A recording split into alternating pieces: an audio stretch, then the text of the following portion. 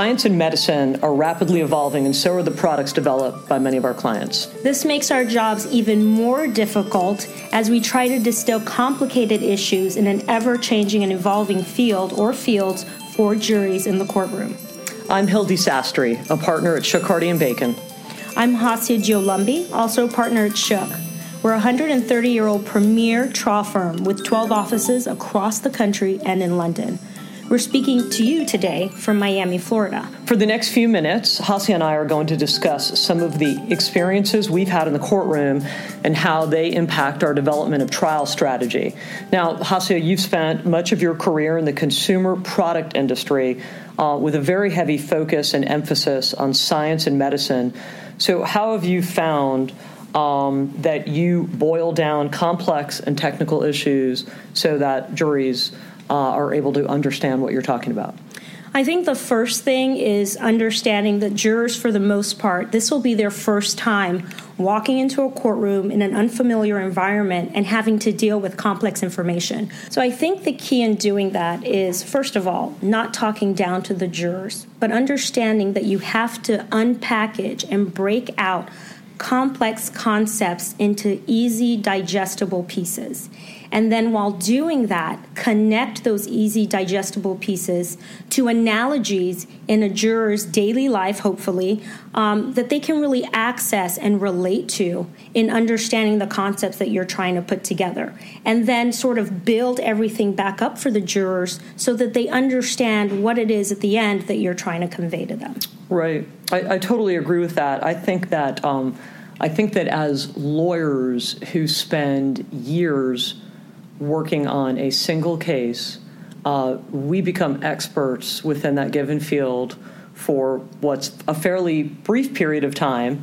And then during that period of time, I think that we really forget when we're talking about everything that we've learned and mastered. I think that we forget how to just speak English to people when we're talking about things. So, for example, when you're trying a case, I think you can never use an acronym, right? I mean, we have to use the words. And so I think that as lawyers also, we're very focused on being technically correct and precise. And I think that in the courtroom, that it's not really a place for precision during a jury trial. And instead, you need to find ways to speak about things that are meaningful, that describe what they are in straightforward, non-legal, non-medical terms. And I think you have to talk about complex issues in a way that jurors can, obviously first, we always say they have to be able to understand them because they haven't spent 5 or 6 years working on the case like we have, and I think we do forget that. But it's got to be talking about issues in a way that's meaningful, easy to understand. Of course, we're always trying to be persuasive, but it's got to be information that the jurors themselves can remember and ideally regurgitate or repeat on your behalf when they're deliberating. I mean, that's the idea. If you're not accomplishing that, then you're not accomplishing anything during the course of the trial. Now, Hasia, lawyers love war stories. They love to tell them, of course. And so do you have a favorite story that you'd like to share? I think my favorite stories in a courtroom, those are the ones where something completely unexpected happens, and you end up using that to your advantage in the course of the trial. And although it's not a hyper-technical issue, but I think my favorite moment in the courtroom was cross-examining a pastor that had been put up by plaintiff to lend credibility to a very damaging piece of evidence for us. And so, of course, they put this pastor on, and you could tell through the course of the direct examination that they're relying heavily on the fact that this is a pastor, and nobody's going to impugn his credibility. And so, quite frankly, I didn't think I'd ever have to impeach him. So I get up there for the cross, it's going along, and lo and behold, this self-proclaimed man of God, this man of the cloth, lies. I was flabbergasted. And it just so happened that I didn't have the right transcripts up there with me. And so there's this pregnant pause where I'm wondering, did this just happen? Oh, my goodness, I don't have the transcripts, and I have to go back with a paralegal rummaging through boxes.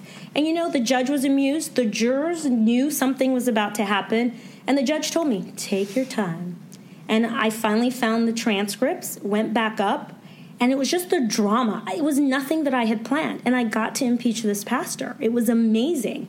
But the best part of it was when I was done, the pastor walked past, when he was done being on the stand, he walked past plaintiff's counsel, came up to me, exchanged some pleasantries, handed me back my transcripts, and bid me a fair day in front of the jury. I mean, that was really icing on the cake, and it's just those moments that tell you trials are never boring, you never know what's going to happen, and really that's one of my favorite stories. To be honest, I think that we're always wondering about the outcome of a trial. So, the cases that we try are high-exposure cases by any measure, and they're dangerous cases. I mean, that's the only way to describe them. And if the facts were so perfect or terrific or so great for us, then it probably wouldn't be a trial in the first place. And so I just think as a trial lawyer, never fall in love with your case, never fall in love with your defense. And I think that the most important thing to do, I know that we're always looking for, how do we meaningfully talk about the defenses, so the pros of the case. But I think really the real trick is the stuff that we worry about is how do you talk about what plaintiff is saying the problem is, and how do you get the jurors to give that the back of their hand? And so that's something that's difficult, and it ties into the comments earlier of sometimes 2 or 3 very simple phrases that summarize what plaintiffs, they think the strengths of their case are. If you're able to talk about them in a way that's very persuasive and puts them in a context for the jury that they understand, maybe that doesn't sit right with me. I don't think this defendant or this client is perfect. I may not even like what they do as an industry, but I'm going to put that aside because now I understand that that's really not what this case is about. I'm not going to see that as a question on the verdict form. So I think getting past, that kind of stuff, I think that's the stuff that keeps us awake at night.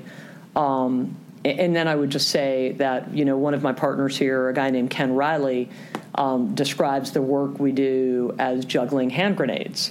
And so I think when you juggle hand grenades, you're always, your hands should always be a little bit sweaty and your heart beating a little bit fast because sometimes, just like these cases, one of them is going to blow up in your face. You hope it's not often, and you hope it's not very painful. So again, I think always wondering, never overestimating, and never being overconfident or too in love with your case. We want to remind our listeners that the choice of a lawyer is an important decision and should not be based on any advertising. And the information in this podcast is for informational purposes only, is not intended to be any kind of legal advice.